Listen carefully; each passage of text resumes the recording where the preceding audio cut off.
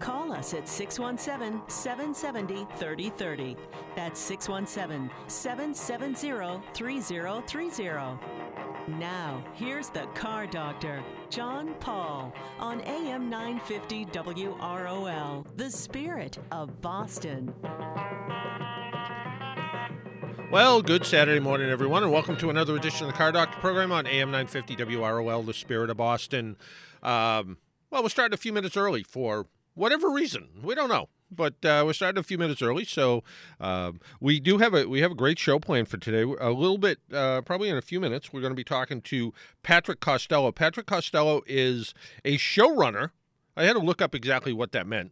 A showrunner for a TV show on the History Channel. It is called Truck Night in America, and they have one of the episodes coming up actually features NASCAR champions Kyle and Kurt Busch. So they're going to bring their driving skill and some of their trucks to the show for a charity run where there's $10,000 on the line. We'll be talking to Patrick in a bit, and a little bit later, closer to the 9 o'clock hour, there's something going on in the east coast of Florida this weekend.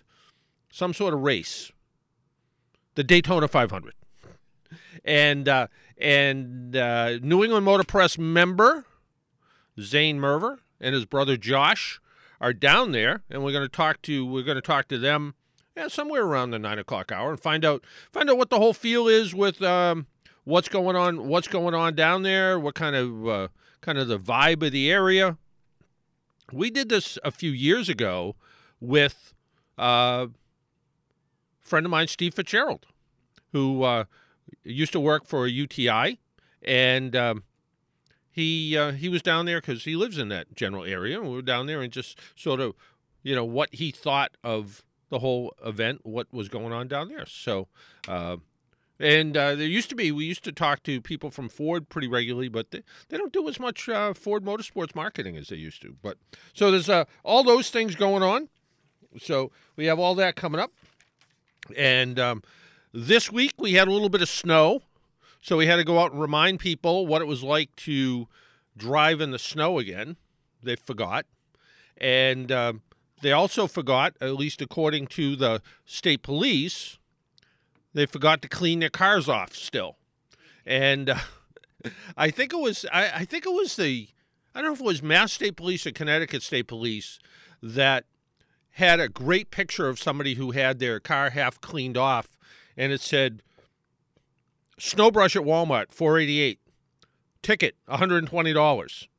So it was clean. If we do get more snow, and I'm sure we probably will between now and when the weather warms up, clean all the snow off your car. The hood, the roof, the trunk, the headlights, the taillights, license plate, all of those places. Clean it all up so you don't have any problems. Also, watch your speed. Do everything slower in the wintertime. Slow down.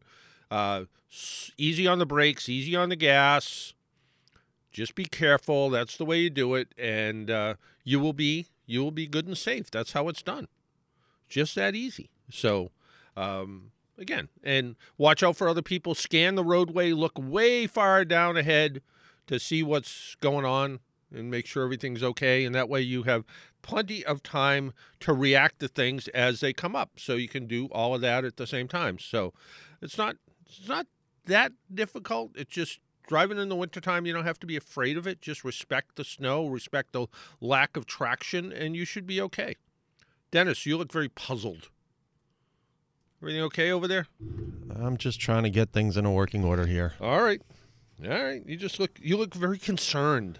When you look concerned, I get concerned. Don't worry about it. Is there something wrong? All right. Okay. Everything's good. All right. Okay. Just making sure. So we'll talk a little bit about that. We're kind of combining a couple of hey, there's music now. What's that? What was that? That was something that fired off by itself because it's. Yep. Okay. Yeah, you okay? We all back to normal? We'll get there. All right. Okay. All right. Whatever you say. As long as you're okay. Like I said, we're going to have we're going to combine two car reviews coming up. it's sort of spread out kind of weird. It's the Ford EcoSport, which is a little tiny SUV, and the Ford F-150, which is a great big pickup truck. We'll talk about both of those coming up. We'll also talk about some recalls that were in the news, some updates that were in the news, and some other information about the automotive industry. We'll talk about that coming up. Also, I had the pleasure again of joining Joe Ligardi, who's on this program from 4 to 7, or this station from 4 to 7 every day, but as a regular feature now, I'm joining him on Wednesdays, so that's all good. So we have that to talk about. So Joe Ligardi, the guy from Boston, we'll be talking with him, and on a regular basis on Wednesday, talk about cars. They call this segment "Burning Rubber," and his producer did a great job of putting the little segment together. So that's all good.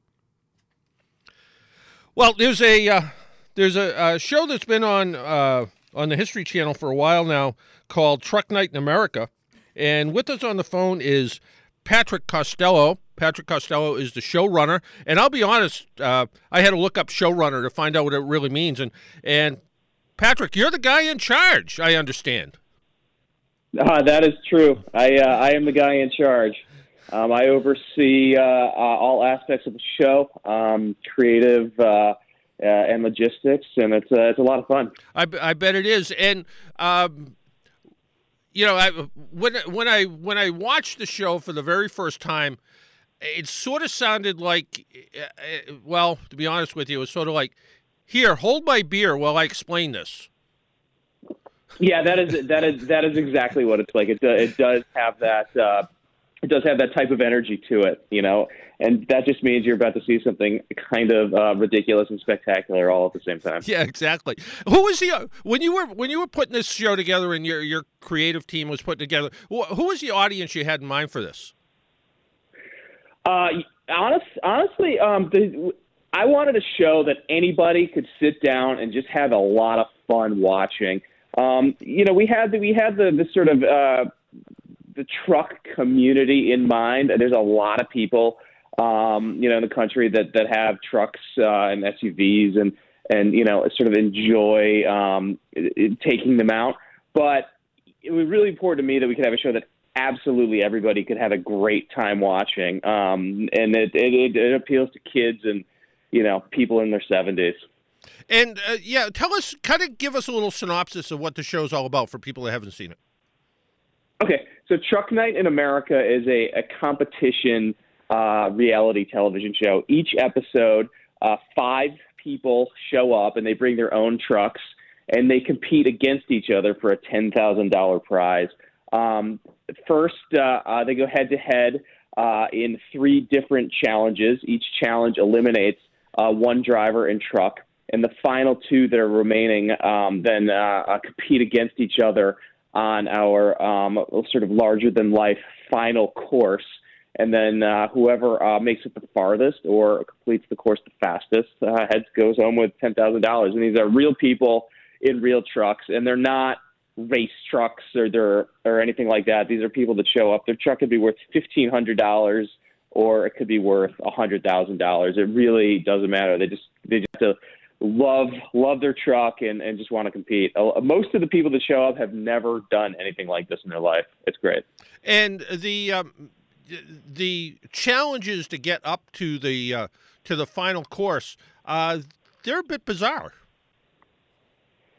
They are. I mean, these are challenges that are designed to be unlike anything that most people have ever seen, even if they go to 4-wheel drive courses or like to go out and hit the trails on weekends. We build them specifically to be larger than life and challenging in different ways that even the sort of 4-wheel drive enthusiast might not have experienced. We basically want to give people something special when they come compete that they can't do anywhere else, and to show the viewer something special that they can't see anywhere else. Well, I think I remember seeing an episode that was sort of a truck and a gigantic slingshot and a toilet. Yep, that was season 1. We had two giant slingshots, and the idea was to to test power and traction and the sort of timing of each driver. And they had to shoot these toilets using this larger than life slingshot. I mean, the slingshot was made out of two poles on either side of the truck that were maybe 30 feet high, connected with a lot of surgical tubing, and those toilets did fly. Yards. Yeah, and there coaches. There's coaches involved too, right? Yep, that is correct. Yep. We have 4 sort of host/coaches, and they're all people from the automotive world that both have a little bit of racing experience as well as a lot of time in the garage that are either fabricators or mechanics themselves. Because these are real trucks, and some of them are from the 60s, 70s, 80s, and they'll break in the middle of the competition, and then the competitors as they go through have time to go to the shop and either fix or upgrade their trucks. And it's real. I mean, those guys will break out welders, and we have full lifts and full tool kits, and they get in there and they get them working again and get them back out there. Yeah, I remember one of the coach/hosts came over and said something like, "I got no experience launching a toilet. Got to tell you." Yeah, it is. I mean, sometimes they don't quite know, what advice to give them, but they do the best that they can. And what's interesting about the shop is that, the first episode of this season, we had a challenge where they had to drive, up a waterfall. And the waterfall there was 2 levels to it. The first one started at 60 degrees, the second level 70 degrees. And the driver made a mistake, and she went over backwards in her Jeep and rolled the thing. And our host and her, they took that thing. She made it through that challenge, remarkably. She didn't lose. And they took that thing back to the shop, and they got it running. And she was able to compete, and she continued to compete. And she was one of the finalists, and she drove that thing, on our final course. And that truck had been sitting upside down after rolling. So, I mean, it was our best shop time of the season. It was an incredible effort. Yeah, I did a little YouTube search of sort of behind the scenes of the shop, and the shop is someplace that just about anybody would be. I think anybody would be jealous to own, with the lifts and the plasma cutter and the welders and grinders and press and all kinds of tools available for use to fix all this stuff and try to bring it all back to one piece again. Certainly, it's good, but the episode that's pretty unique coming up, you have NASCAR champions Kyle and Kurt Busch, and they're actually going to compete, right? Yeah, that is true. Kyle and Kurt Busch each show up with their own truck, and they compete on the show. It is fantastically entertaining, I have to tell you. And what was it like dealing with NASCAR champions like that?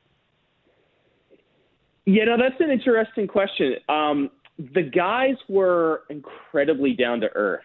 They showed up in their own rental car from the airport, just the 2 of them, and they were great guys and incredibly down to earth. The most interesting part of working with them for me was they were incredibly competitive with each other. I mean, I know they're NASCAR champions, so they're competitive anyway, but the main thing that they wanted to do was beat their brother, and it was very, very real. It was a lot of fun to watch because not only we hadn't had siblings on the show before, and that turned out to be the sort of most entertaining part about it. They were real serious about beating each other. And the money goes to charity, right? Yep, they are each competing for charity. That's correct. They both have a charity that they choose to compete for in the show. And tell us a little bit about the obstacle course, the course that you guys have set up. That is a pretty intimidating looking course. It's to somebody who was kind of a novice, I would think that would get their adrenaline moving.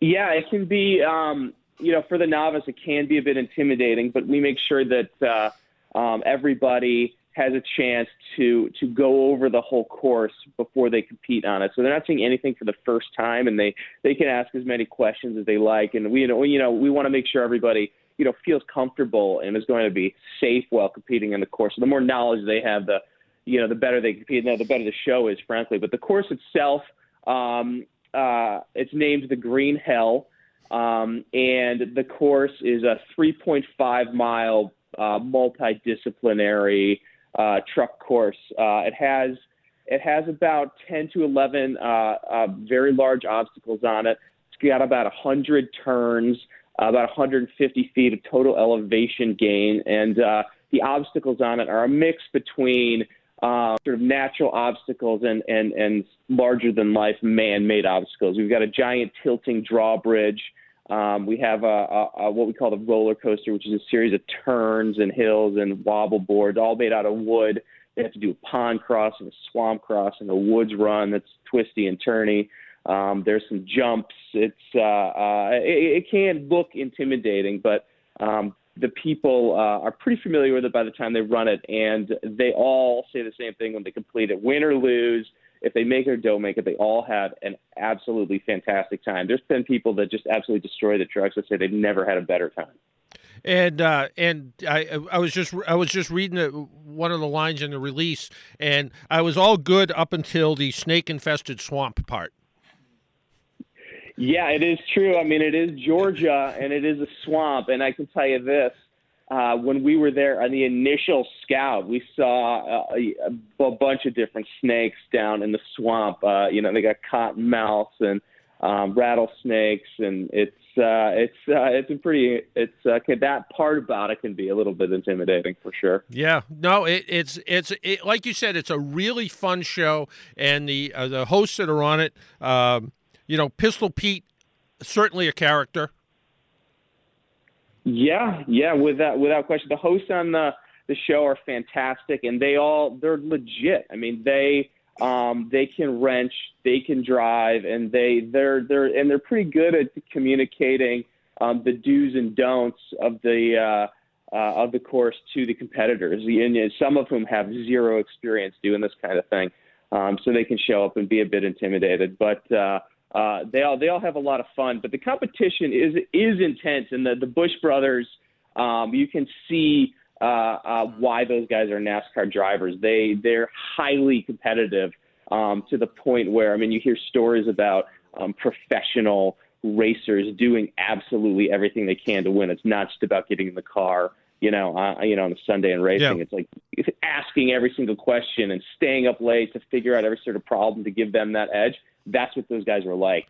I mean, they wanted to win, and they tried to figure out every little rule, and they tried to figure out every little part of the challenge so that they would have an edge, over their brother. And you can totally see why they're the competitors they are. Yeah, I've had NASCAR folks on the show before, and sort of they really believe in the mantra of if it's not in the rules, it must be legal. So, that is 100% true. Yeah. Yeah. No, it's I'm really great. excited to see Kurt run in the Daytona. Yeah. He qualified seventh. So that's fantastic. Yeah. We're actually checking in with a buddy of mine that's down in Daytona for the weekend. So we're going to be finding a little bit more out about that. Time frame for the show, and the premiere is coming up soon, right?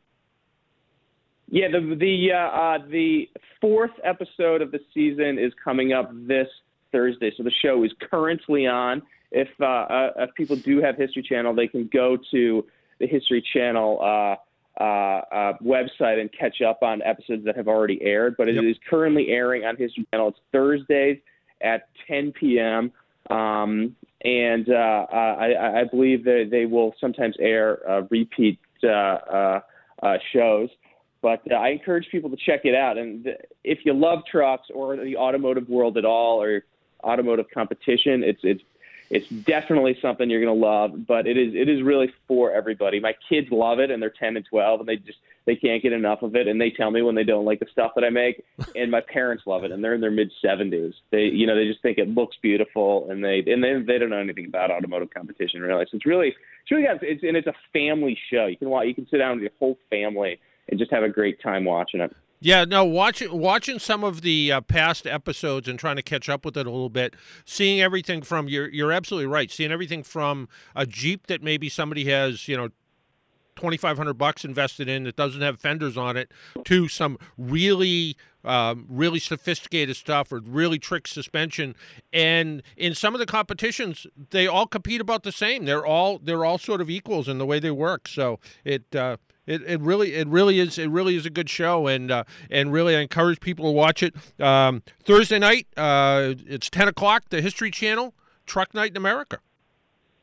Yeah, in this episode it is an extra special episode with NASCAR champions Kurt and Kyle Busch. So if there's ever a time to tune in to give it a watch for the first time, that is most certainly this coming Thursday. Yep. No, it really is. Hey, Patrick, I want to thank you for taking a little time out of your Saturday morning and joining us up here in Boston. Anytime. Thank you very much. All right. I really appreciate you having me on. All right. Thanks. Bye-bye now. Have a great weekend. Bye. That was Patrick Costello. He's the showrunner. He's the guy in charge of Truck Night in America. Why don't we take a break? Because let's take a break. And when we come back, we're going to be talking to Zane Merver down in Daytona. Speaking of NASCAR champions, well, Zane's not a NASCAR champion, but, he knows his way around NASCAR, that's for sure. My name is John Paul. This is the Car Doctor program. You're listening on AM 950 WROL, the Spirit of Boston, 100.3 FM, or maybe you tapped the app this morning or told Alexa, WROLradio.com. Hey, Alexa. We'll be right back.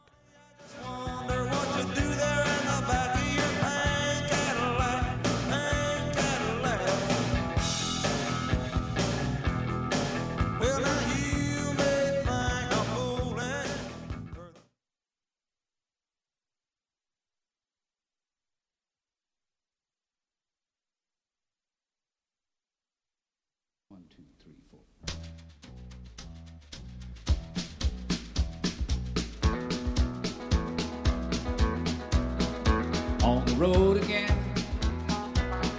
Just can't wait to get on the road again. The life I love is making music with my friends.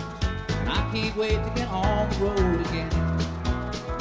On the road And again. welcome back to the Car Doctor program on AM 950 WROL, the Spirit of Boston. Well, there's something going on down in Florida this weekend. I hear stories about it. That there's some kind of little race going on down in Florida, down in Daytona. And with us on the phone is Zane Merver. Zane, good morning. Good morning, John. How you doing today? Good. How are you? There's some little event going on down in Daytona this weekend, right? Yeah, just some small little racing series called the Daytona 500. Yeah, it's funny. We just had Patrick Costello. He's the showrunner for Truck Night in America on the show. And their episode coming up, they have Kurt and Kyle Busch competing in some 3-mile obstacle course for charity. So, and the Busch name is pretty legendary in NASCAR. It is, yes, yeah. And if you say Kyle Busch or Kurt Busch, anybody kind of knows who they are. Yeah, they really do. So you're let's reacquaint our audience with you again. You and your brother Josh have a extraordinarily popular website. Yeah, we run and own and have run and owned for the last 20 years gm-trucks.com. We are the largest enthusiast website for Chevy, GMC truck owners, SUV owners, crossovers, anything. Over 1 million people a month come and visit our website. So if there's anything you want to know about your Silverado, Sierra, Canyon, Colorado, come on to gm-trucks.com, and we can help you out. You've run this website for 20 years. You guys are like 20 years older. How's that work? Well, we do some fancy stuff with our age and use a little bit of cosmetic accessories. Yeah. But the website's incredibly popular. Before I knew you, I knew people that were on your website checking out different things. And some of these, one of the best things about enthusiast sites is you think maybe you've run into a problem before or never run into this problem before, or you want to do a modification. Somebody's already done it out there, and they've figured out the best way to do it with the least amount of work sometimes. So that's what I love about those sites. Exactly, John. That's just the best part about enthusiast forums. Is no matter whether it is how to adjust your seat or tune your radio or add a supercharger, there is somebody out there who's done it already. And if there isn't, there's somebody out there who wants to know how you're going to do it. And so sharing that information and researching it and seeing what other people said about what they're doing with their trucks is just so valuable, and people get so much information out of it. Yeah, it's funny. I got a question in one of the columns I do, and it was such a simple question. It was a guy had I don't know, probably a year. It was probably a 2017 GMC pickup truck, and it had lights in the mirror, and he couldn't figure out what they did. And he took it to the dealer, and the dealer said, well, those are special backup lights, but your truck doesn't have the option for it. They just put the mirrors on, but you don't have it. And I'm like, that doesn't make any sense. And sure enough, in his owner's manual, and I found the owner's manual online, it wasn't very clear what it was. I went to your site, kind of looked around, and there was that question that came up a couple of times, and it's like, no, they are a sort of backup light. You turn the bed light on, and then magically these lights that are in the mirrors light up, so you get more light to see backing up. And the guy's like, "You're the only one that had that answer." I'm like, "It really wasn't me. It was some guy out in Wyoming." You know. That's the beautiful part. Is even me. I mean, I own a 2011 Sierra and a 2019 Silverado. I'll have questions about my own truck. I own the website. I'll Google search it. It'll bring me back to my own website. And there's somebody who's had that problem before, or somebody who has had that question before. Yeah. It's just such an incredibly useful resource. Yeah, it really is, and you guys got to be congratulated for starting the site and running it successfully for 20 years and keeping it going and keeping it fresh, and just the the depth of knowledge that's in there. Down in Daytona right now, the Daytona 500. What's the sort of overall feel of the area right now? I've been to Daytona a couple times. I've never been during a race, but is there just a certain kind of gas and oil in the air sort of feeling down there? Oh, definitely. There's race posters, race paraphernalia. Bars are open, pushing for race fans to visit. Anywhere you look, there's a reference to the races this weekend. There's people wearing driver shirts walking around everywhere. I got in yesterday afternoon, and even just from the afternoon to the evening, it was incredible how many more people showed up. And the main race series hasn't even gotten started yet. Today's the Daytona 300. Tomorrow's the Daytona 500. So a lot of people are coming in today. It's just going to get even crazier. Yeah, I've been to places where racing has taken place, whether it's offshore boat racing or car racing, and just the idea, you see the banners up, welcome, like you said, at the bars, welcome race teams, welcome race fans, and it's just and all of a sudden, and just the idea of the transport trucks, and and the idea that you might walk into a bar and there's Kurt Busch, for instance. Yeah. Yeah, no. Yeah, everybody's got their eyes out looking for people that they recognize or are famous. I had a chance to walk through pit lane last night during the Next Era Energy 250 Gander Truck Series race, which, by the way, was amazing. Basically a demolition derby. And there's just people from racing years gone by that you see walking through everywhere. It's incredible. Yeah, no, Daytona between that and the 24-hour Rolex race, for people who think Daytona's sort of it's sort of bike week and that's it. It isn't. There's a lot that goes on in Daytona, and yeah, they got hit with the economy pretty badly in 2006, 7, 8. But there's a lot going on in Daytona, and it is a pretty fun area down there. Yeah, I mean, and a lot of people may not know that Daytona is the origin of NASCAR. The first NASCAR races took place here on the beach. So when you come to Daytona to watch a race, you're not just going to a racetrack. You're going to where NASCAR racing started. So there's this air of history here that you don't get from going to other NASCAR tracks. So you feel like you're kind of at the epicenter of where this sport began. Yeah, it really is a unique place, and I recommend to everybody take your rental car out and drive it on the beach. Oh yes, yeah. There's people. I'm looking out my window right now, and there's people on the beach already. Yeah. Just out there having fun. Yeah. No, the last time I was down there, I think I stayed right down the street in Daytona Beach Shores, and it was just to sit up in my balcony and look out and see the cars go by, and I said, oh yeah, I gotta join that group, and it's sort of different than around here.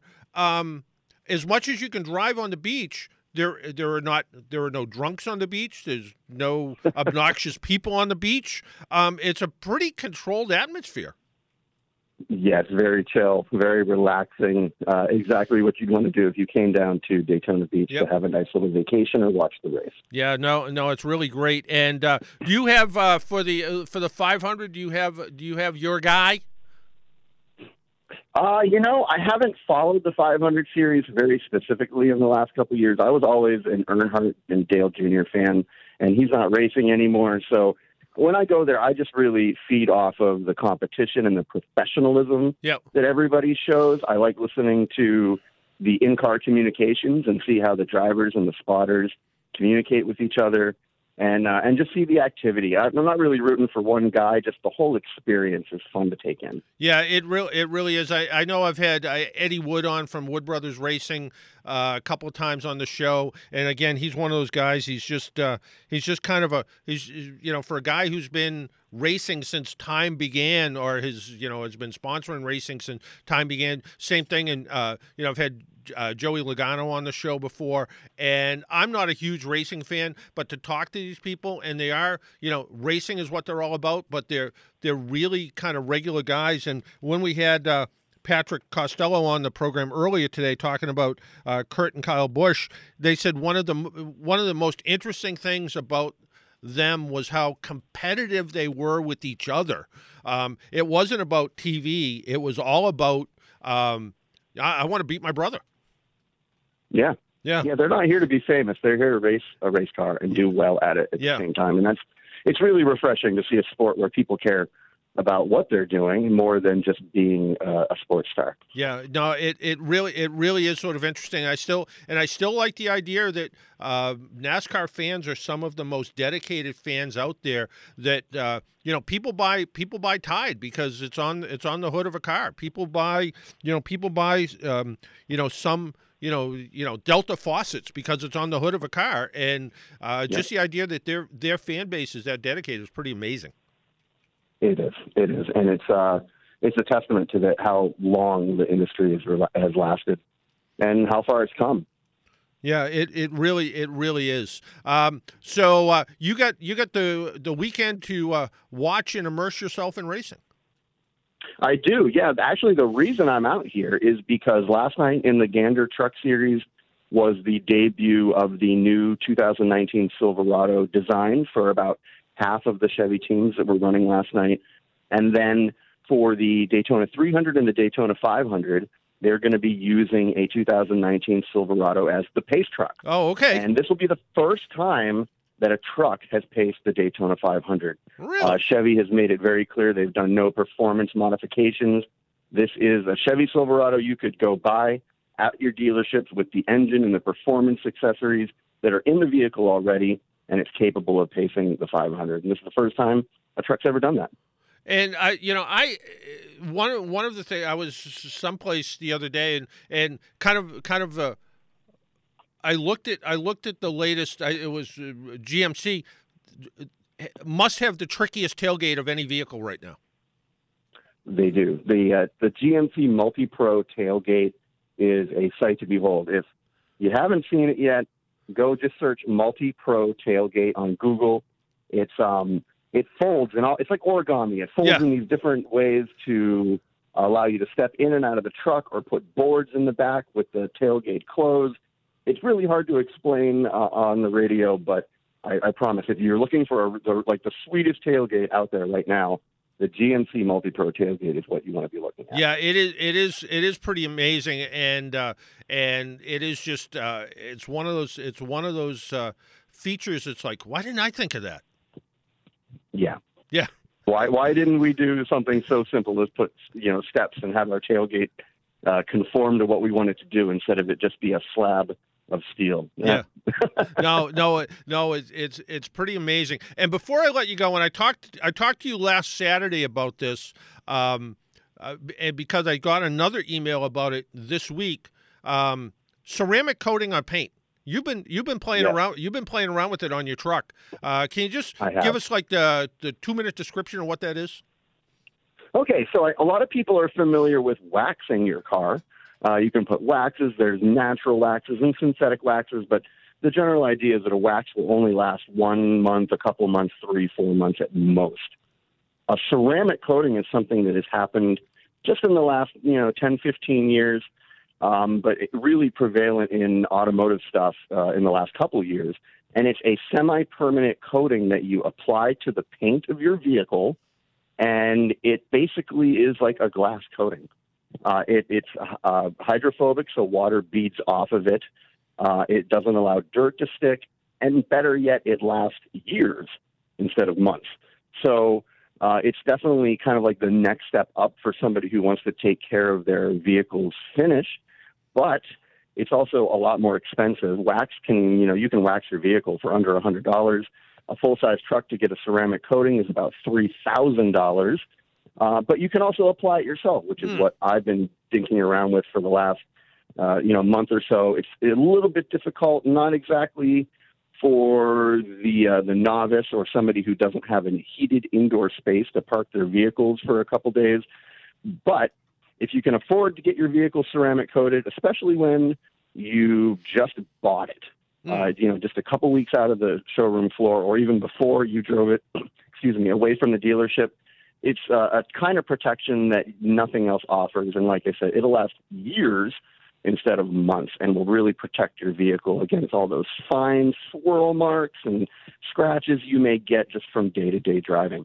It's a huge step up in vehicle paint protection, but it's incredibly difficult to apply, and it's really expensive. So if you're thinking about it, it's worth considering. But you should really think long and hard if that's what the route you want to take for your vehicle. So you're not going to put this on a $3,000 truck. No, I wouldn't waste that on a junker in any matter at all. Generally, people who apply ceramic coating, it's a brand new vehicle or something that's not very old. If you do have a couple-year vehicle that you want to get ceramic coated, it'll require that you correct your paint and get all the swirls and all of the scratches out of it first, because ceramic coating will lock those imperfections in once you apply it. So generally, applying ceramic coating to a vehicle that's a little older costs even more. Yeah. No, it's one of those things that, the more I looked into it, and after talking to you, it's almost like you want to do it in a paint booth where it's dust-free, and that the car's going to be as perfect as it can be, and then you're going to do a good job, and you'll have this finish that will last, like you said, maybe not a lifetime, but it's going to last a really long time, and it's going to be pretty impervious to atmospheric stuff, everything from bird droppings to sap and all that kind of stuff tends to wash right off of it. So you'll never have to worry about water spots. You'll never have to worry about your towel scratching your vehicle when you're drying it. Or if, God forbid, you got to go through an automatic car wash, you can breathe a little bit easier knowing that you won't get your car all scratched up in the process. Yeah. No, it's interesting product. Again, it's I'm cheap, I barely want to buy wax, so for me to, so for something like that. If you have the time and the attention and the determination to figure out how to do it, there's a ton of YouTube videos out there. It's Adams Polishes Ceramic Paint Kit. It's only about $150 if you want to tackle it yourself. But I got to warn everybody out there, once you get it on, the only way to get ceramic coating off is to polish it off. So you got to put it on right the first time, or you're going to have to do it again.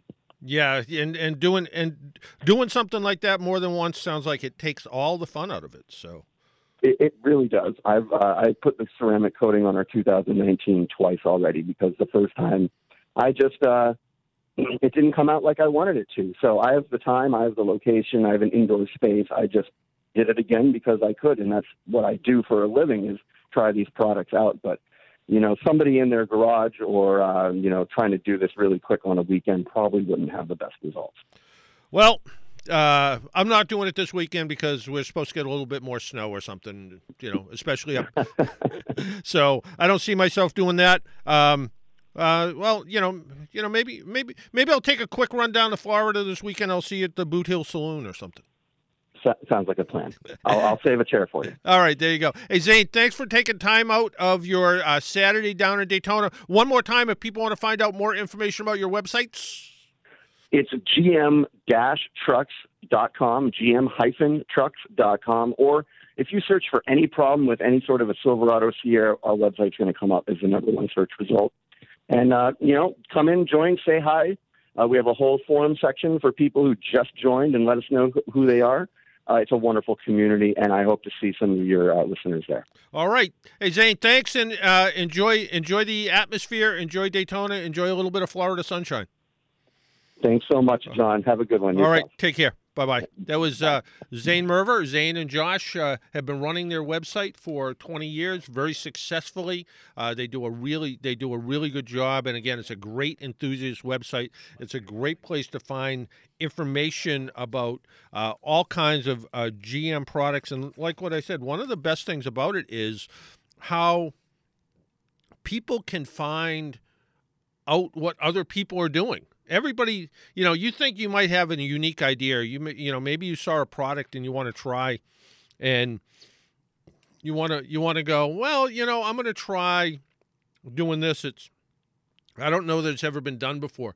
Chances are you were not the first person to think of it. Chances are someone else thought of it before you. They may have done it. There is some horrible things on YouTube, but there is some really interesting stuff too. And on sites like this, where a lot of people comment about things, you can find information that is very helpful, and it's good. So it's good stuff. So check it out. And like Zane said, if you Google Silverado, Sierra, you'll show up with his website and the number one enthusiast GM truck website out there. So. Thanks to them, and I hope they enjoy the race weekend. Again, when you're in that environment, it feels different. It's a completely different feel because of the fans, the drivers, the driver support, everything that goes on down there. Just seeing the tractor trailers coming into town is pretty interesting. This is a World Series of. Or at least the playoffs, I guess, is a good way to describe it. But Daytona 500, the first one happened on the beach, and I believe maybe a Stanley Steamer did really well. Our phone number is 617-770-3030, 617-770-3030. Let's talk to Mike in Hingham. Michael. Hello, Car Doctor. How are you doing today? Good. How are you? Very good, thank you. Just a quick comment and a question. I had my car ceramic coated last June by Cochran up on Route 18 in Weymouth. Oh yeah, they did a wonderful job, and it's unbelievable. Was it $3,000? It was about $1,300. Okay, so that's $460. So you got a bargain based on what Zane just said. So yeah. Well, the truck's a lot bigger car. Yeah, half of the job is the prep, right? From what they tell me. Yep. The prep is a lot of it, and then they put it on. It's got to sit for you lose the car for about 3 days. Right. But the finish, I'm looking at it right now outside after all this crummy weather. It looks like a brand new car out there right now. The rain just beads off of it. It's just I can't recommend highly enough to people who want to keep a car like I plan on for 5 or 6 years. Yeah, like Zane. When I was talking to Zane about this last weekend, he said to me. He wanted to do it himself, and he has it's kind of interesting where his office also has a garage. So where they create their website, besides being a good office space, he actually has his garage where he does some posting of some of the projects they've worked on for the website. And he says, I have this nice clean garage, and he said even at that he went over the garage, worked, cleaned everything up, made sure it was dust-free, and then his brand-new 2019 truck, he still went over it and made sure it was really good.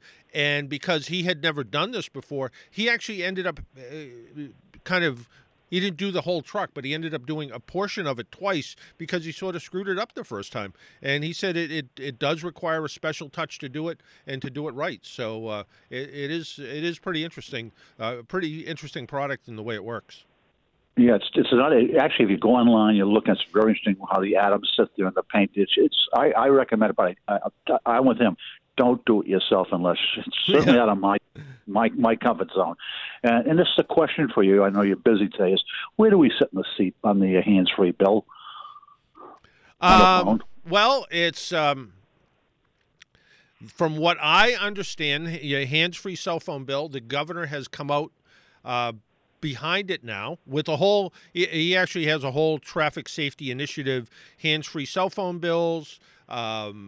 The primary seatbelt bill, you would like to see that get enacted. Breathalyzer on first drunk driving offense. So if you do get stopped for drunk driving, you're not just losing your license right away. You're able to actually put a breathalyzer in your car and go back to work. So now all of a sudden you're not a burden to society, but again, you're not going to drive drunk because you have a breathalyzer in your car. So he has a whole series of things that he would like to work on. At AAA, it's kind of funny. We are absolutely behind a hands-free cell phone bill, but we also know that it's a little bit of a, I don't want to say deceitful is the wrong word, but we know it's the conversation that is as much of the problem as holding the phone in your hand. Holding the phone in your hand takes one hand off the wheel, but it's that intense conversation sometimes that we did a bunch of testing and showed people with hands-free having conversations where they had to actually think about things a little bit and going through stop signs, not seeing things that happen right in front of them. And this was real world. This wasn't done in a laboratory with a simulator. This was actually driving down the road in a specially designed Subaru with all kinds of electronics in it. And people that are on the phone, whether it was, somebody fictitiously calling up saying, "Hey, can you pick up milk and bread on the way home?" or having a more intense conversation, people were just blowing right through stop signs with the point where they kind of realized it. And with the engineers in the car, there was a lot of, "Oh, I'm sorry," because they kept either jamming on the brakes because they went through the stop sign or red light and just weren't noticing. So as much as we know hands-free is not risk-free, we know it's a little better than holding a phone in your hand. Well, I agree. Well, keep up the good work and have a great weekend. All right. Okay? Thanks, Mike. All right. Bye-bye. 617-770-3030, 617-770-3030. Phone lines are actually open right now. I just want to interject before we go to the next caller. Something like that just happened this week with me and Leb. We were coming up a street in Quincy, and there was a stop sign. We didn't have the stop sign. The person coming out had the stop sign. They were on their phone, and they just casually came out. They saw us coming. They didn't go fast. They didn't try to stop. They just kept going. And we ended up sitting next to them at a stoplight after they pulled out, after Lee almost hit them. Yeah. And they rolled down their window and said, I had time. They were on their phone. Yeah. Obviously, you didn't have time if we almost hit you. And she's like, you were speeding. And while Libby was driving, she may have been going a little fast. She still didn't have time. No. So even if she was speeding, she didn't have time. We like Libby almost like less than an inch was the final oh my God, she's really coming out here. Yeah. It was hands free. I mean, I understand what you're saying about the conversation, but she was talking like this. She couldn't. No one can see me on the radio, but like holding her phone up against her shoulder with her head cocked. Anyways. No, there is about 8% of the population that can truly multitask. 8%. Everybody can multitask a little bit, but when you take away from something else, if you're, dribbling a basketball, which you like to do, yes, you're not going to be able to do math exercises at the same time. No. I mean, I could do simple math. But could you? But could you really? Yeah, I could. You think you could? All right. Okay. Anyways, and when I say Libby was going a little fast, the speed limit was 30. She was doing like 33. Yeah, no, she wasn't. So, but my point is that only the people who truly can multitask are fighter pilots, helicopter pilots, people that really have to do, that's one of the things. You truly have to multitask. You have to be able to do more than one thing at a time. Most people have a problem walking and talking and paying attention. So, when you put them in a car and they're on the phone and they have to be able to identify objects, decide what to do about it, and even at slow speeds of 35, 40 miles an hour, you're still traveling 30, 40 feet a second. So you're going pretty fast, and that's what gets the people in trouble. So anyway, 617-770-3030, 617-770-3030. Let's talk to John and Quincy. John. Hi, John. How are you? Not too bad. Yourself? I'm doing good. Good. I spoke with you, John, about, I think, 3 weeks ago. I got a 2019 Subaru Ascent, and you recommended to me about getting it out on the highway there. And, you weren't getting the gas mileage that you thought you should get. Exactly. Yep. So I took your advice. I got it out on the highway, and I got it 70, 75 miles an hour, and I took a little trip. And the gas mileage is right up there now. Oh, okay. So the low mileage is really all about just that little short distance trips you're doing around town. But once you get out on the open road, you're getting the mileage you're supposed to get. Exactly. Yeah. Exactly. And also I checked it, with the gas pump there. I set it back to zero. Yep. And I went by the amount of gallons that I put in. Plus the mileage I drove, and that was exactly the same as what came up on my dashboard. Yeah, that's those are all good things. So how do you like the vehicle in general? I have yet to drive that Subaru. How do you like it? Well, I'll tell you, I like it very much. It's a very comfortable ride, and I had a Dodge Rebel pickup truck there, and I traded that in for this. But this is very comfortable. It's a nice, smooth ride, and the 4-cylinder boxer engine there with the turbocharge, it's got plenty of power. There you go. Hey, John, thanks for checking in with us and letting us know things are okay. Listen, John, one other question. Sure. What night is that show on there with the truck? Thursday night at 10 o'clock on the History Channel. Very good, John. Okay. Thank you so much. All right. Thank you so much for your help. All right, take care. Have a good one. Yeah, you too. Bye-bye. 617-770-3030, 617-770-3030 is our number. Lines are actually open right now if you want to join us. I want to talk about two Fords, but how they're different. Or wow, are they different? Either one. First up, the subcompact Ford EcoSport, or EcoSport, depending on how you say it. The first time I saw this vehicle was in camouflage in Dearborn, Michigan. I was out in Dearborn at a Ford engineering facility, and it was an emissions test facility. And I walked by this little SUV and kind of said, "What's that?" And they said to me, "You didn't see that." I said, "Well, yeah, I did. What is it?" And they said, "Oh, that's a new little SUV that we're going to be coming out with in the next couple of years." So there it was. And then I saw it later on the road, sort of all in camouflage going down the road, which you see that as much as the magazines. All in camouflage, as in like camouflage-y, like zebra stripes. Okay. So like black and white. Envision regular Desert Storm camouflage, but black and white. Okay. So so you don't, because of the odd angles of the way they stripe it, you kind of look at it and go, I'm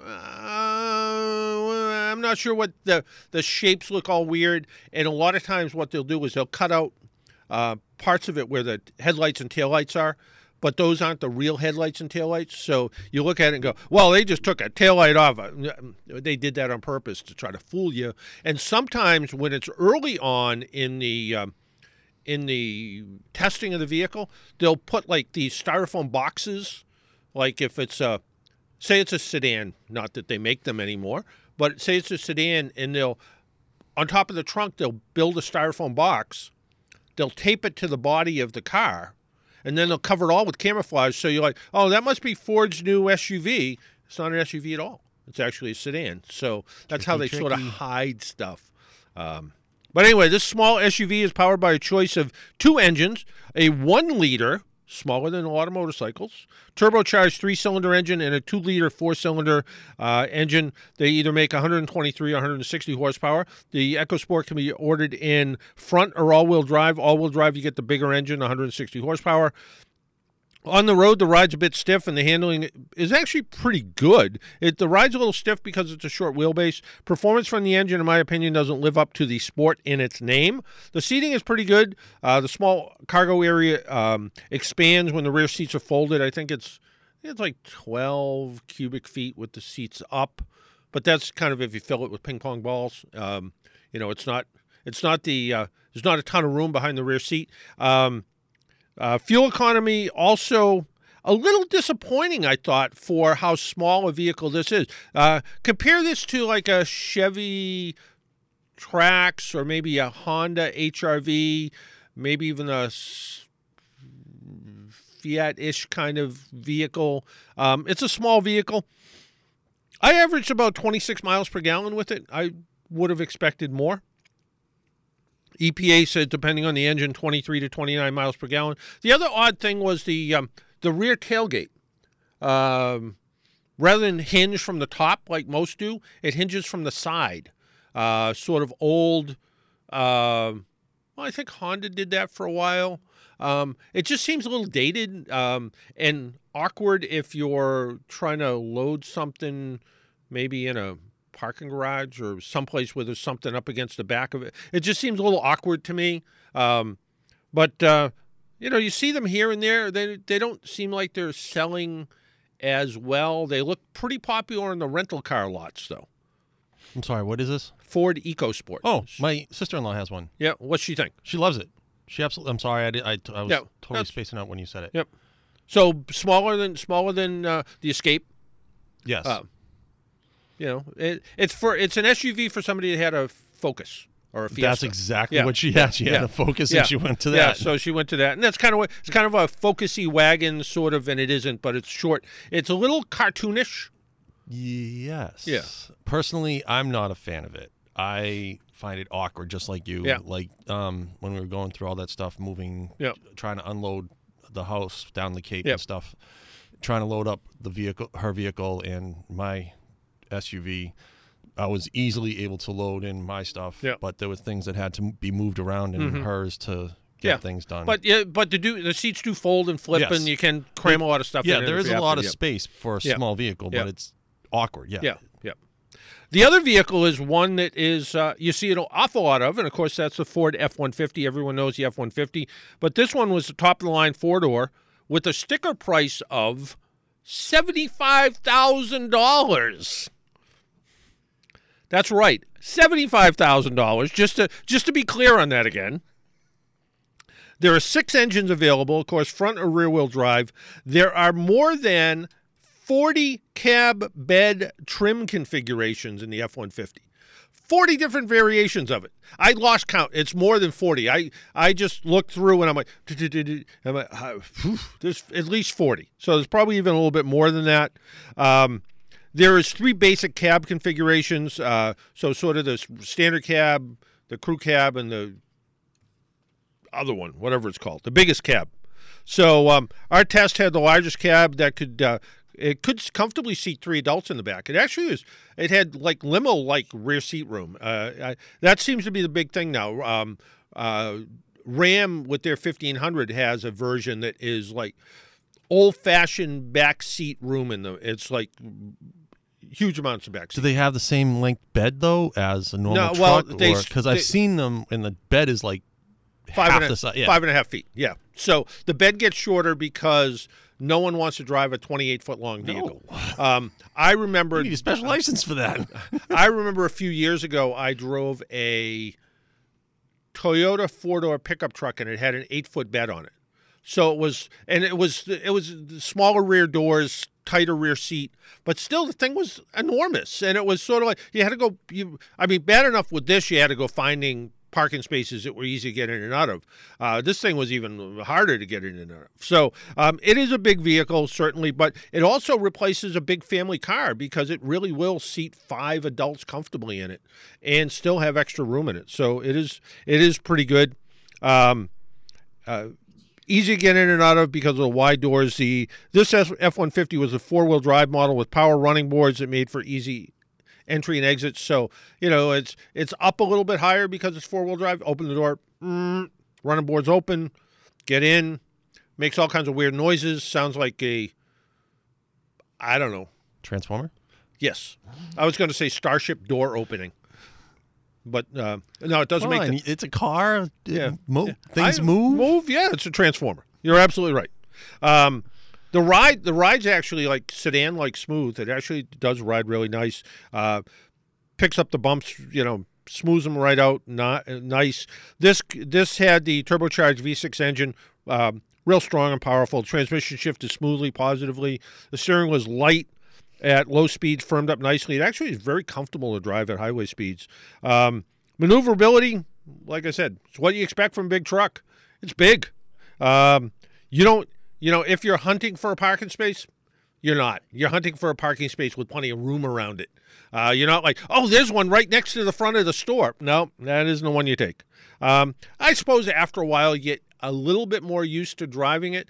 I was in a parking garage about a week ago, and I saw I think it was a Ram 1500 squeezed into a little tiny space, and there was a post for the parking garage, had to be 2 inches away from the back of the truck. And I'm like, whoever this is, if they go to get back in that and kind of forget it's there, they'll be at the body shop tomorrow. What's kind of nice is this big truck can actually park itself. It has a self-parking feature. Push a button, it'll actually park itself. And I have mixed feelings about self-parking. Generally, it's a little slow. So if you're a good parallel parker, for instance, you can probably parallel park faster than this can. The other thing is it tends to find spots that are fairly easy to park in. And the other thing is I have used, not in this particular, I didn't try it in this particular truck, but I have tried in other self-parking, and it's not always perfectly straight. So you get in, it's like a little closer to one side than the other. I remember a Range Rover that I parallel parked with, and the tire was like right up against the sidewalk, much closer than I would have liked. The other nice feature about this, it has a trailer backing feature. So I can't back up a trailer to save my life. Well, maybe if I had to save my life, I could do it. But if you put a boat on the back of my truck and ask me to back it up, I can only back up straight. So I have to drive up straight, back up straight. You ask me to turn left, right, all those kind of things. I'm not good at it. And I know all the rules. I know the put your hand at the bottom of the steering wheel, and then what is left is now right, and it makes it easier. I don't have a lot of experience with it. I'm not good at it. This actually has a little knob on the dash, and you just turn the knob. It's like a remote control. And you turn the knob, and it backs up and goes forward. It actually does make it a little bit easier, so you can even novices can be a little bit better at backing up. Fuel economy, should you care about such a thing in a $75,000 truck, about 17 miles per gallon, which truck people say, hey, that ain't bad. 17 miles per gallon still isn't that good. The Ford F-150 starts at about $28,000 and goes up from there again. At $75,000, it is I don't know how much higher you can get. That was the sticker on this particular one, but pretty good, pretty expensive, more expensive than people of a certain age. I'm talking about me. Probably their first 1 or 2 houses didn't cost $75,000. Why don't we take a quick break? When we come back, maybe we'll talk to you. Our phone number is 617-770-3030, 617-770-3030. We'll be right back.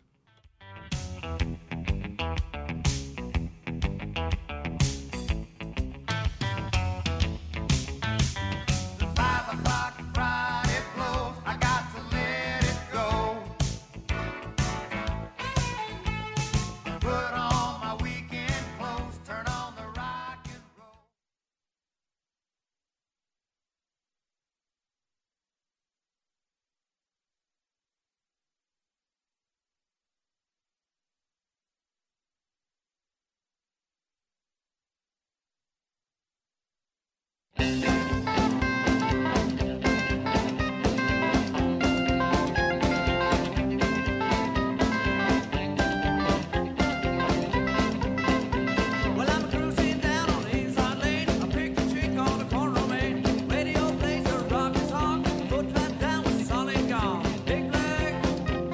I don't think I've heard this one before, so I like it. I do. Yeah, me too. It's good. 617-770-3030, and we do still have. I know Dennis hates it. Well, we got 30 minutes. Come on. Started at 9 o'clock. Yeah, come on. We have 30 minutes. We still have tickets to the AAA Travel Show. And we have 26 minutes. 26 minutes. We still have tickets to the AAA Travel Show, which will be taking place March 1st to the 3rd at Gillette Stadium. You know, that's where there was some sort of team that plays there, right? Yeah, some team. Yeah, well, see, I'm a little nervous because you remember last year I said or a couple of years ago, whenever it was, I said the soon-to-be 5-time Super Bowl champion, and they lost. Maybe last year you said soon-to-be 6. Yeah, maybe that's it was already 5. Yeah, maybe that's what it was. Whatever it was, I felt personally responsible for the jinx. So this year I didn't say a word.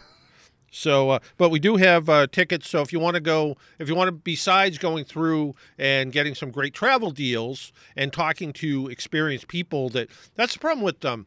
I mean, I like everybody else. I love TripAdvisor and all that kind of stuff. But I also like to see and talk to people that know their product.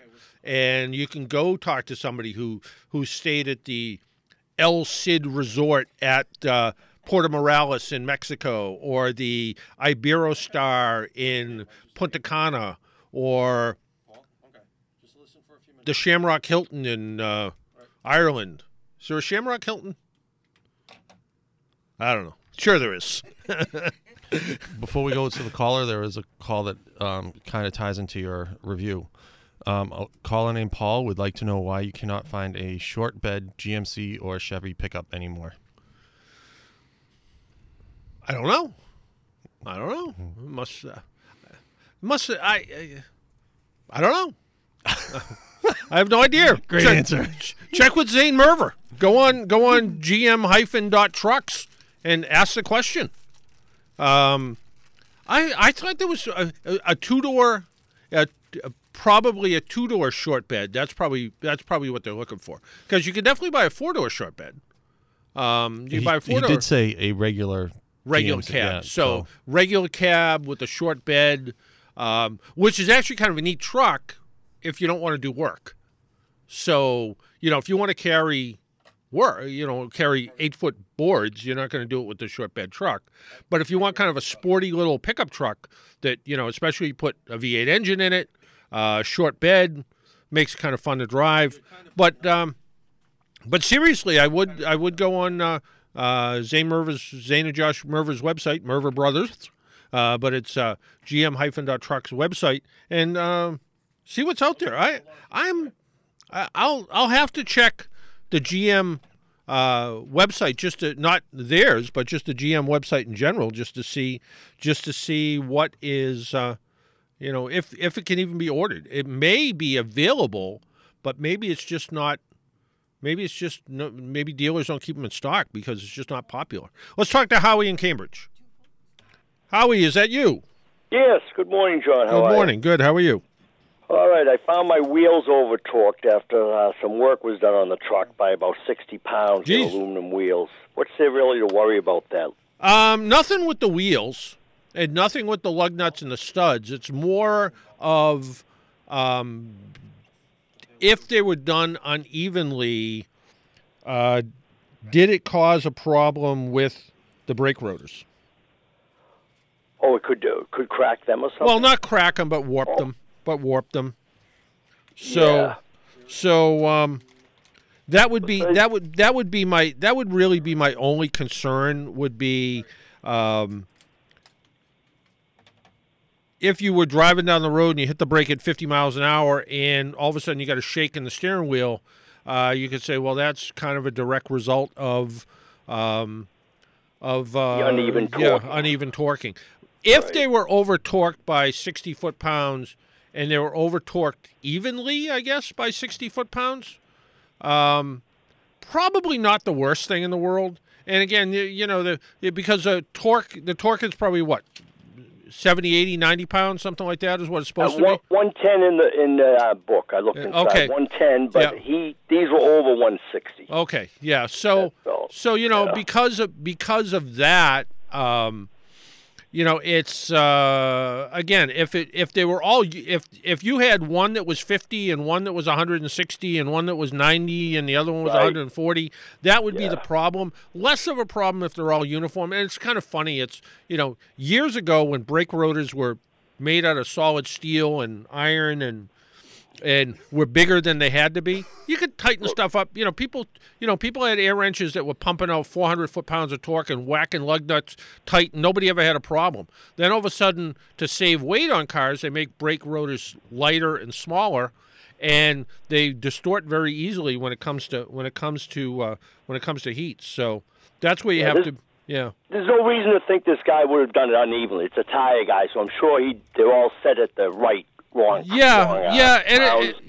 kind of did the right pattern and all that stuff. He should have. Yeah, it's kind of funny because normally the tire guys are the most fussy. They're the ones that are usually either they're using torque sticks, which I have kind of a mixed feeling. It looks like an extension with a socket on it, and it's designed. Well, that's what I use. Yeah, that's what I use. I got the old-fashioned one, but it was maxed out, and I saw what it maxed. So I know they're over torqued. Yeah, they were definitely done evenly. Now, does anyone really check those? They put that after you have tire work. Retorque after 50 miles or something. And does anyone really do that? Do you think? Not many, I don't think. I'm going with you. I bet nobody does.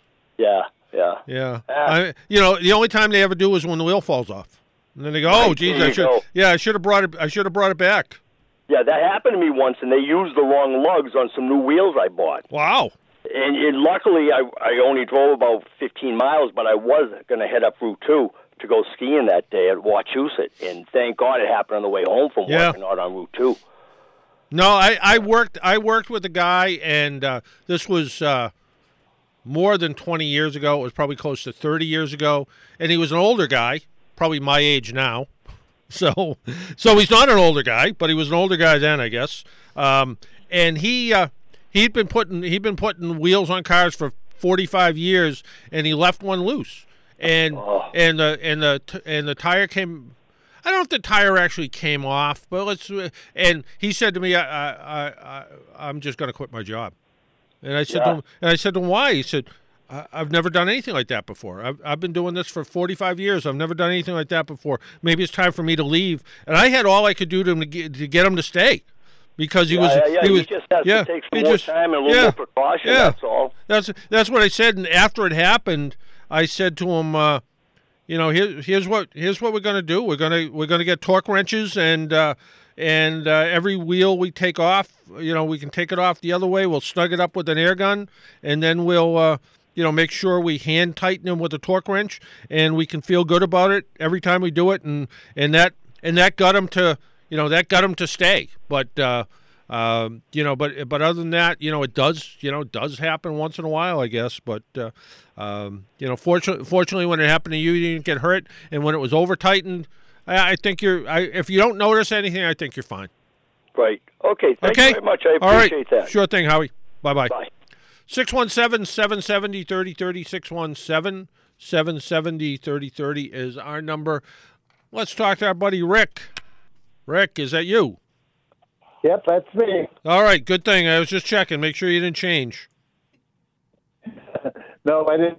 I've been having problems getting through on that. Here's a question for you. You know how they have lists and surveys for almost everything on the internet? Yep. Do they have a place where you can find out about used car dealers? Because I got to replace my wife's van. Huh. I don't know Dealer Rater rates car dealers. I don't know if they rate used car dealers, but they definitely rate new car dealers. So Dealer Rater. Yeah, dealerrater.com. Okay. And the other one is, the other one's Yelp, which I'm not a big believer in, because you can buy your placement on Yelp. And and again, you can look at if everybody under the sun has a Facebook page. And it still doesn't hurt to look at their Facebook page, because people can comment on Facebook about what they think of the experience was. And and there's not, look at the comments section and see what it says. You know, it's my feeling that, you know, if you are shopping, I mean, you can go to a dealer with a horrible reputation and still get a good car, and you can go to a dealer with a great reputation and get a bad car, especially if you're shopping used. So, but it's really no, I understand that, but I was just kind of wondering about people's the reputations with their customers and that, and that's because. You're better off going to a place that's got a pretty good rating from people that have dealt with them in the past, and say, "I'll go back to this guy again." Well, I had one guy like that, and they went out of business. Yeah, well, it's funny. That's one of the things that when we review AAA approved auto repair garages, one of the questions in the questionnaire that gets asked is, "Would you recommend this shop to a friend?" Because that's one of the key things. You know, whether you got the car done on time, whether it was fixed, really the bottom line is, how was it? Was it, were you happy enough to say to your next door neighbor, brother, cousin, sister-in-law, whatever the case, hey, go here because that's where I bring my car and they do a good job? Or just because you went there and you had an okay experience, maybe as you were walking out the door, it still wasn't that great of an experience. I know when I used to do that job, I would hang out, especially if it was at a car dealership, I would hang out at the cashier's window afterwards, and I just want to see what the reaction was when people went to pick up their car. Were they happy? Was the bill what it was supposed to be? That kind of thing. Just because that gives you a good feeling. But I would start with Dealer Rater and see what you come up with. But then let the internet do some work and see what's out there for some of the ratings that some of the customers put up on Facebook and Yelp, just to see what it's like, I know because I moved and my neighbor recommended the mechanic that I'm going to now, and I've been going to him for 25 years or so, and I'm still happy with the guy. No, that makes a real difference. When I was shopping for the Hyundai we bought this year, I went to a Hyundai dealership up on Route 9, and what did the guy call me? My man. Hey, my man. I'll be with you in a minute, my man. And I'm like, acknowledge me, say hi, how are you, what can I do to help you? And I'm not your man, just so you know. And it was funny, I got a survey from them, because I did, they did have my name, and they got a survey from them, and they said, why didn't you buy something from us? And I'm like, because your guy was just unprofessional, and it was a rainy, miserable night. It wasn't a great night to go car shopping. And I said, but this, I told him what I was looking for right up front, and he just, well, look at this. And I'm like, I don't want to look at that. Well, I want to look at this. This is what I want to look at. I'm an easy buyer. It's like, this is what I'm looking for. Do you have it in stock? How much is it going to be? Okay, I'll take one. It's like, it was sort of like buying a toaster. I wasn't trying to make it difficult. And they kind of made it difficult. And they weren't close to home either. But I went there because I was told that I had a little certificate that said to go there, and it just wasn't a good experience. So that's how I would look. Yep. Okay, so dealerrater.com. Dealerrater.com. Okay, thanks, John. Okay, sure thing. Bye. 617-770-3030, 617-770-3030. And if you want tickets to the AAA Travel Marketplace, it's going to take place March 1st to the 3rd, where I think I'm going to be broadcasting live. Well, it's sort of like right before the show opens, but I like being there then. And it's kind of fun too, because I don't know how much fun it is. I get there around 7:30 to set up. And last time, apparently I parked in Bill Belichick's parking spot. Oops. There was no gate. Oops. It did say reserved for, Mr. Belichick, but it was a Saturday. It was in March. And I had my car parked, and I'm out at the door waiting for security to come and let me in. And they came running over, and they're like, "Is that your car over there?" And I'm like, "Yeah, why?" They're like, "You can't park there." And I'm like, "There was no sign." They're like, "Didn't you see the one that said reserved for Coach Belichick?" I said, "But he isn't here." I said, I think he's down at Key West fishing. He's on his boat fishing. Doesn't matter. He probably has a camera on that spot Probably 24/7 saying, hey. Probably does. Hey. Probably does. So, but anyway, so I apparently parked in his spot. So I did move my car. But this year I've been told I can't get in before 8:00. So, except unless I go in the loading dock entrance, which is also where the visiting teams come in, I guess. So you walk through like the weird locker room and down behind and up and over and sure, I've never been in the bowels of. Yeah, it is weird, but it is interestingly entertaining. It's like when I was at the Bayside Expo Center last month when you were away. Yep. When you were in sunny Florida out on a boat ride. Yes, it was beautiful. I miss it. I asked to get in, and it was sort of like, oh, you got to go. But at least I could get in. It was a little easier. I tried to do the same thing. I tried to get in the sort of employee entrance, and they were like, no, you got to go up in my car or whatever. But at least I was able to get in. Can we rewind to last week a little bit in those worst car lists that you had?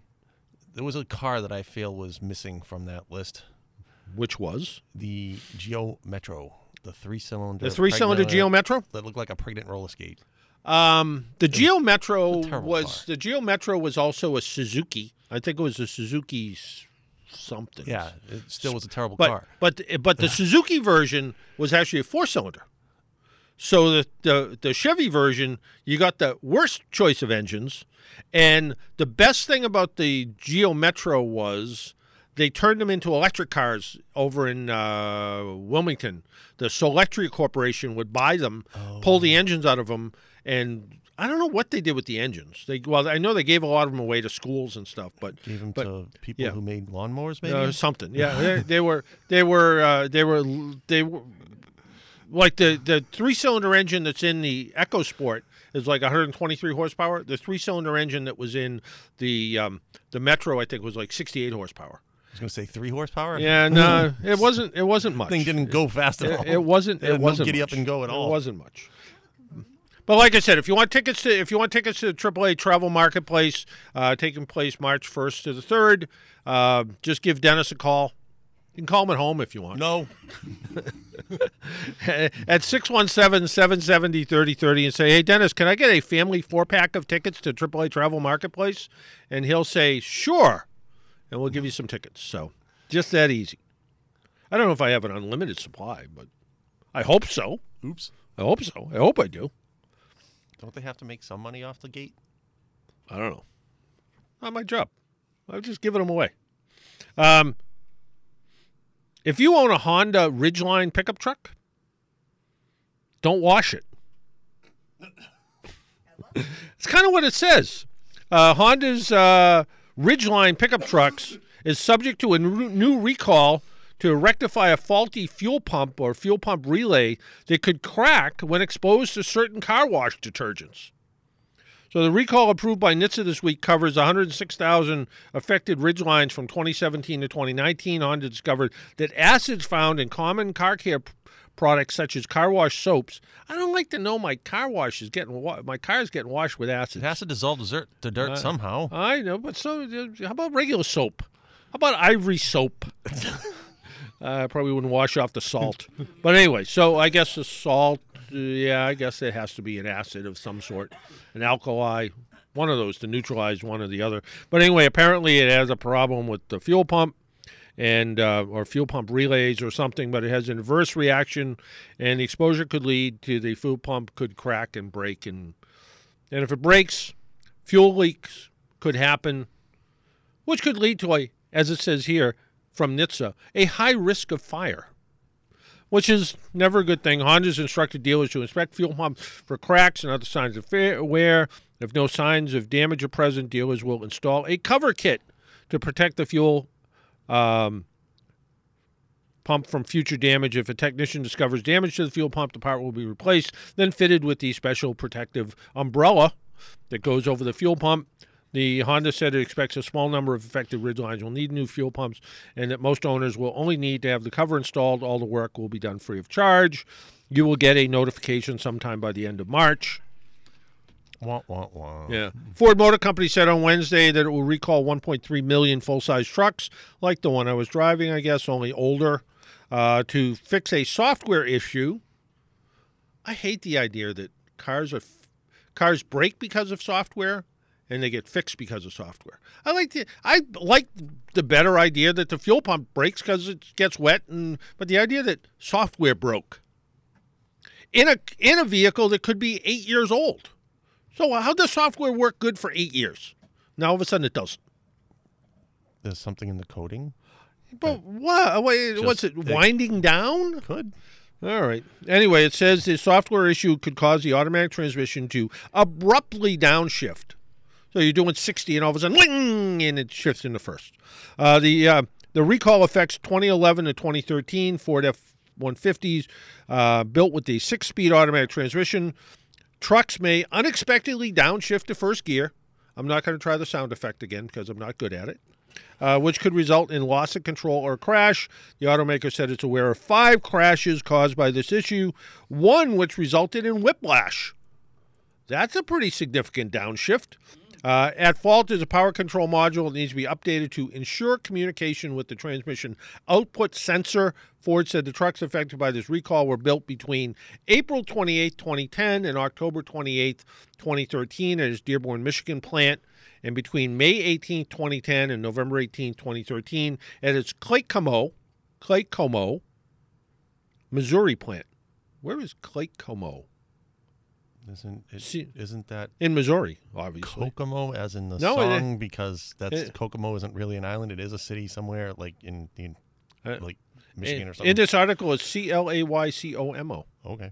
So wherever that is, where about 250,000 were made, I guess, and also some trucks sold in Canada. So for our Canadian listener, could you imagine driving down the highway doing like, I don't know, 60 to 80 miles an hour, and that thing just magically have it downshift? Yeah, that'd be exciting.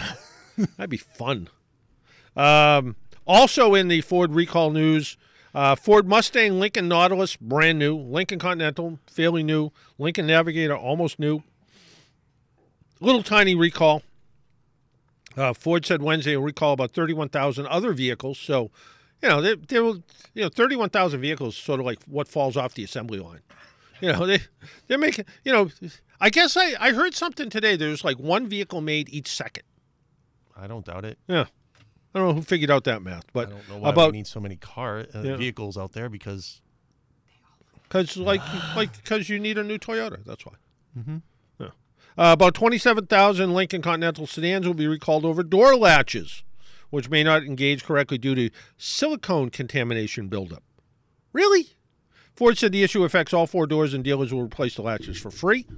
I like the idea that the Lincoln Continental, the 100 or however they're going to make with suicide doors, that's the way the car should have been made right from the very beginning. That would have been fantastic. That would have been the way the car should have been made. The third recall affects Navigator, Mustang, and Nautilus. They were built with a digital speedometer that may not turn on when vehicles are started. Free fix. It's only a handful. So if you have one of those, well, you'll get something else. And that's about it. We got Bobby Brooks standing right there. He's got his cool hat on. He's got his Shamrock shirt on. Shamrock shirt. Yep. Ready to go. I'm listening to the show coming in. We talked about this during one of your commercials. And so just to prove that I do listen to the show. Now, I lived in North Carolina for 2 years. Greensboro, North Carolina. Yep. From 2005 and NASCAR is a cult down there. It is. Now, to me, it's like take a left, left, left, take a left. And I just don't get it. Well, you got to make your own fun down there. That's all there is to it. Suppose. And the other thing, you resonate, and I'm going to tell you, I was telling you guys off, someone's going to drive me off the road someday. This whole thing with not cleaning off the hoods of your cars on the highway. I mean, we saw 2 things this week in the news where, a young child almost got hurt. Oh, Just clean off the hoods. She got hurt, yeah. Clean off the hoods. Yeah. For God's sakes, what's happened? My microphone's running away from me, John. Yeah. But it really isn't. It doesn't take that much more effort to clean off your car. And, if you, like the storm we had last month where it turned into solid ice, get out there while it's sloppy and clean it all off, and it'll be so much easier.